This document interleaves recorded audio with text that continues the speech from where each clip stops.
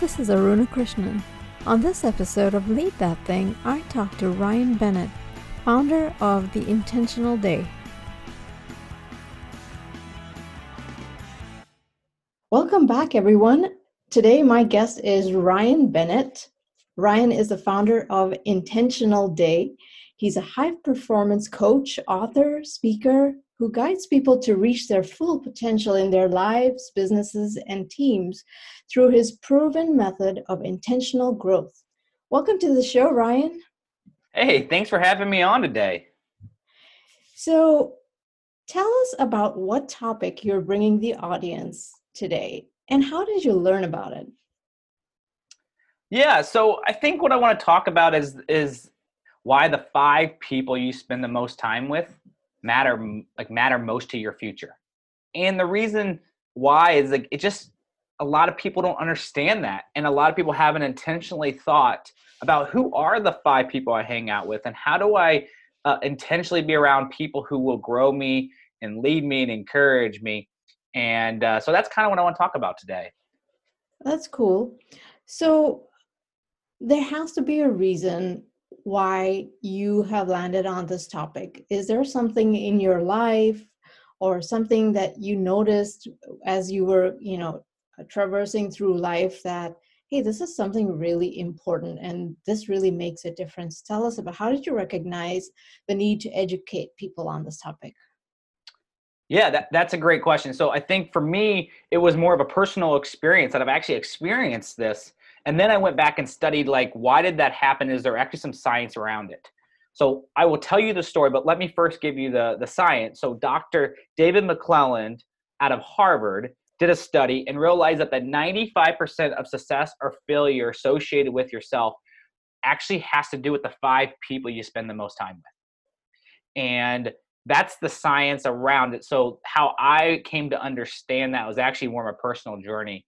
And so basically I was had a really successful college baseball career. So I'm around people who are goal setting. I'm around people who are achieving, who are trying to work hard on themselves and on their craft. And after my successful baseball career, I decided to hone my competitiveness and made a startup out in Silicon Valley. So recruited a team, started a business out there, and unfortunately over 2.5 years became a statistic. And I had to shut down that business, let go of my team, and with the tail between my legs, with a big piece of humble pie, I drove back to Kansas City into my parents' basement at the age of 27 and 28. And at this point in my life, my friends are starting to go places, do things, and I'm here completely broke and feel like a failure, disappointed in myself, not sure what I want to do. And I started gaining a little bit of weight, started spending too much time watching TV, started hanging around with people who just weren't doing much in life. And I sort of had that moment of aha in the mirror where I looked at myself in the mirror and I realized this is not the person who was an academic All-American in college. This is just an average jag, just another guy. I have to do something differently. And in that journey, in that professional and personal development journey I went on, I uncovered that the people I was associating around with were more excited to go have beers and watch college football on a Saturday than they were to go to Starbucks and read the newspaper or read a book or study. And I realized, okay, I actually need to change the people I'm around because I'm starting to change myself. And around that same time, I then got approached, about joining another startup company as a founding team member of it. And over 7 years, we built multiple products, raised millions of dollars of venture capital investment. And now we do millions of revenue with Fortune 500 clients. So for me, the journey really happened of how I understood the importance of this is where I was at my lowest moment. And I realized the people I was actually associating around, out in the 95% of the people I was with, was actually leading me to live just an average life. And I didn't want to do that. I had to blow that up. Yeah, that's a really interesting story. Couple things there that I picked up on is I hear the saying, you don't want to ever be the smartest person in the room, right? Because the people you hang out with are the people that kind of lift you up or help you be your better self, right? I mean, and you talked about hanging out with your college friends and having the beers, and there's a time and place for that. Not to say, I'm sure you didn't mean don't ever do that and always be serious. But if you want growth, there's a certain set of people you want to hang out with, and that's what you're saying. And I think that's really true, and a good point in terms of growth. Right. Exactly. Um, And there's moderation. I think you said moderation. That's a good word. It's not that I don't go out and watch college football with my buddies, but yeah. maybe I join them at 6 p.m. and not at 1 p.m. Right. You know, like that, there is a moderation of that because I've gotten my stuff done that I want to get, move forward. I've read my books. I've done my studying. I've worked out. Now I'm ready to go have a little bit of fun. And so that's more of like as I feel like a little bit more balanced life for myself. But it took me a while to figure that out.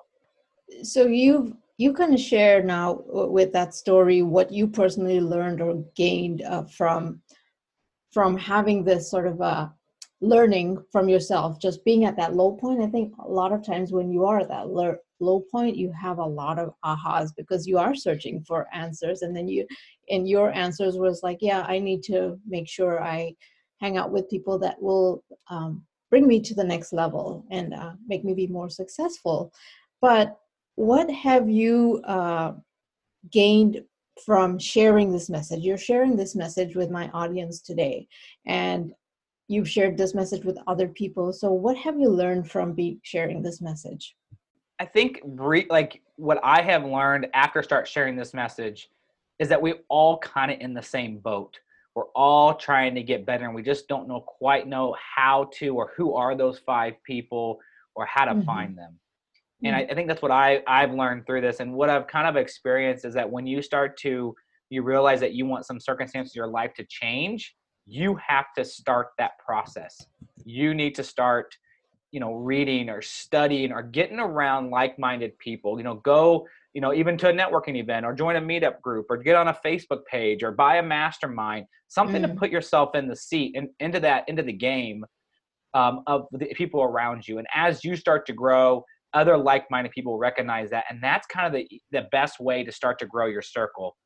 But it's really hard and it's kind of uncomfortable. And it's, especially more, I don't know if females experience the same thing, but in males in America here, like as an adult, it's weird to like say, oh, hey man, let's be friends. Let's go grab coffee together and talk about like life stuff. That's really uncomfortable. But sometimes it's necessary. Yeah, it is. And sometimes it's necessary to do that. I've made some friends through LinkedIn that way, but I think it's easier if you're in a community already. If you're in a mastermind or at work, you're in a work environment and you're actually, changing where you're eating at or changing some other ways or going to the gym at work to meet people who or people who work out, who have that mindset before work, morning people who work out before work have a different mindset. And so putting yourself in that position, I think would help a lot of people. Yeah, that's a good point. And I agree with you completely. Like when you're first starting out with networking, it feels so awkward. It feels so artificial. Yes. But then I guess the more you do it, the more you realize that people are actually people and they're not that different from you. And you can have conversations. You can talk about family and kids and, kind of break the ice that way. And then move on to, what is it that and learn about them, even from a professional setting. So it's about it's about learning a craft or a skill. It's not any different, right? And some people would find it easier than others, but it's still something you can learn. So that's a really good point. And do you find, can I interrupt you? Do you find that the more authentic and real you are in those settings, the more comfortable you are, and actually the more friendships come out of that? 100%, absolutely. Yeah, I mean, I wouldn't have it any other way. It goes back to like being your authentic self, right? I mean, it's kind of cliche and we use that term a lot, but I truly personally don't know how to be any other way. That's wonderful. And I guess coming down to that is I want to associate people who want to associate with me for who I am and not for who I pretend to be, right? Because those friendships or connections won't last, right? Yeah, and I run into that a lot where people have a persona or trying to oversell themselves to I think they try to fit in is what the thing is. Right. And the encouragement to your audience, and I think what you just said is the more authentic you are to yourself, the more authentic you are where you're at, is how Mhm. you actually make really lasting friendships, which is how you build a network, really. Right, right. Great point. So you're going around and, spreading your message, which is a great message and great message for helping people grow. Can you share with us a success story that has come out of sharing this message? I think a big success story that came out of this with people that I've coached, one person in particular, and what she realized, and actually what a lot of people realize, is that they assume that the 5 people you hang out with most, like, um, propel you to where you want to go, and say, look at those 5 positive people that they spend time with, and say, okay, that's where I'm going to go. But that's not what the statistics actually say. They say the 5 people you spend the most time with, and that could be negative people. That could Mhm. be work people that maybe aren't talking more football than they are work. And so what the success story came was, I was working with somebody, and one of the first things we do as they start my book and my process is actually stopping, pausing, intentionally looking back over the past 12 months and writing out who are the 5 people you spent the most time with, Mm. and then writing down what positive impact they've had and what negative impact they've had. And what will Mm. happen from that is that there will be ahas. And on Mm. average, you'll have about 2 of the people in those 5 that you're like, wow, I did not realize that their negative energy, or they're always complaining about something, or always something's wrong, or somebody's out to get them, is what's that doing to my emotional health? And actually, I don't really want to be around those people because that's not who I Mm. am. Mm. And a success story came out of that, where she realized 2 out of the 5 that maybe she shouldn't be spending this time with, and just intentionally worked her way in, and set up a boundary, with those other people, but working her way into other people that are going a different direction in life, who are more positive, and who are trying to develop. They want a life better than what they have right now. I really like that. I'm all about, self-reflection and self-evaluation. And I think it's important for all of us to do that on a regular basis. And then around this, like, unless you actually stop and think about, okay, who am I hanging out with and what has kind of come out of it, I don't think you would actually realize that, oh, okay, this was maybe not necessarily the most helpful relationship, or maybe it's toxic and it's holding me back.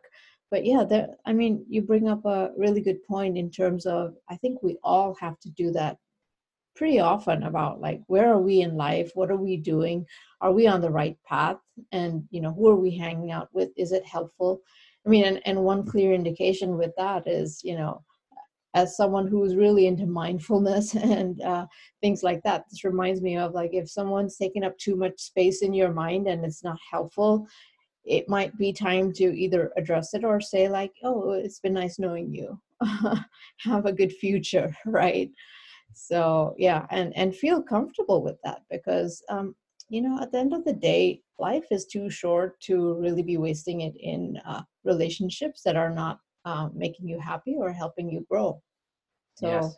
yeah. And there's like a tactical thing that I've done, and I would never show this to anybody. Like, this is just for me personally, but I Hmm. do make a list, and I try to do it once a year. I maybe do it probably every 2 years, but it's a list, and there's a left column and a right column. And I go through all my relationships, and I put people down the left or right column, and I'll never share this publicly. And no one sees it, and I delete it right away. But it's people who are helping me get where I want to go, and not in a way of like I'm getting something from them, but they're just really good friendships, or they're Hmm. developing themselves too, or they're encouraging. And then there's the other side of people who are just, as I had an old baseball coach say, who are Jags. When he recruited out, he would look for Jags, and it stands for just another guy. Just an Okay. average person who doesn't mean they're not a good father, doesn't mean they're not a good person. It's just they're Hmm. not developing themselves and intellectually getting where they want to go, and they're Hmm. just going to be an average life. And so I put that down on 2 columns, and I look at that, and if there is too much time being spent on one of the columns, I'll have to kind of put a boundary up. And doesn't Right. mean I don't still maintain the friendship, doesn't mean we still don't have dinner together once a month, Yeah. but I'm not texting them during the week. I'm not checking in on them. I'm not doing some other Yeah. intentional things because it's just not getting me where I want to go in life. Right. Right. And it reminds me of a joke that I'm just going to throw in. Um, I watch The Office, and there's this one episode where the boss kind of comes in and he has this list that nobody knows what it is, but there is a right column and a left column, and that's what it reminded me of. And they're like, "What is this? What is this?" And then the boss, he's pretty straightforward. He's like, "Well, the left side is winners and the right side is losers." Well, of course, I'm sure that's not what you mean, but that's what it reminded me of. Yeah. Is like you're just trying to evaluate who are those 5 people that can help me, help me grow. And if we put it in the terms of help me grow, it sounds less like selfish, because of course that's not Yeah. what you mean, and I know that that's not what you mean, but help me grow and help me become a better person is what you're trying to look for. Yeah, not transactional, right? It's not Right, transactional, it's exactly. relational. Yeah. Exactly. And I wanted to emphasize that, because people can misunderstand that. Yes. Um, so what word of advice would you give aspiring leaders and current leaders around this? I think the biggest piece of advice is have the courage to put yourself out there. Have the courage to go to that really uncomfortable meeting that you may not want to go, that's having people who are kind of you perceive as doing life better than you, and try to go there and learn from them and be hungry and be coachable and be driven, and reach out if you see somebody on LinkedIn who's doing something that you admire and respect. Reach out to them, tell them that. And especially if you're a younger, especially if you're in your 20s or even in your 30s as an up and coming business leader, reach out to those 50, 60-year-old very wise business leaders in the community. They love to get back to you and show up with notes, show up with questions to ask, do your research, and soak up all the knowledge that you can gain from them, because they are willing to share it. And success leads a trail. And just like you would if you launched a successful product and explode on the market and had huge success, another company will look at that and replicate your process. Same thing happens for business leaders. When you're running a successful company or you're a great leader, there's a success trail and there's tactics involved. So what I would leave is go and put yourself out there around people that you want to associate with, and then go find those people who are doing things that you want to aspire to and start learning from them on how to do it. I think that's wonderful advice, Ryan. That's just so true, and I can relate to that. And I love the word that you just used there, like a success trail. And to be honest, just from our conversation, I think you are leaving a success trail, based on like your experiences. So that's great. I mean, thank you for bringing that to my audience, and I think that's invaluable advice. So now you have a book coming out, or is it out already? Yeah, my book's out. Yep. Okay. Tell us about your book. Yeah, so it's based, you kept on saying self-reflection, which I loved hearing. I'll use the word awareness, but it's sort of the same thing, and I love that. So my book is based on an intentional growth model that I developed, and it's knowledge plus intentional actions or disciplines equals growth. So knowledge is also awareness. When we're aware of the 5 people we hang out with and who's good and who's bad, then we have to take intentional actions around there and start to work ourselves into a better group of 5 people. And that's what will lead to growth. So that's like the basis of the formula of the book. And so it's called The Intentional Day, a proven guide for intentional growth. It's a quarterly goals journal. But the first part of it goes through the 4 levels of growth and the psychology and the research around that. And then the second and the third thirds of the book is actually a workbook where you're working in, your intentional weeks and your intentional days to start to develop yourself into the person you want to become. And we can find that on your website, theintentionalday.com or Amazon. Is that correct? Correct. Yep. Okay. And then where else can people find you?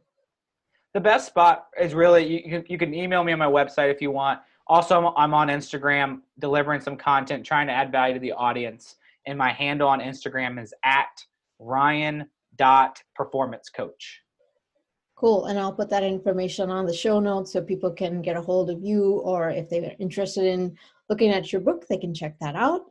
Thank you so much for joining me today, Ryan. I enjoyed this conversation, and I know my audience is definitely going to take something away today. Oh, thank you, Runa. It was really fun. I appreciate the time.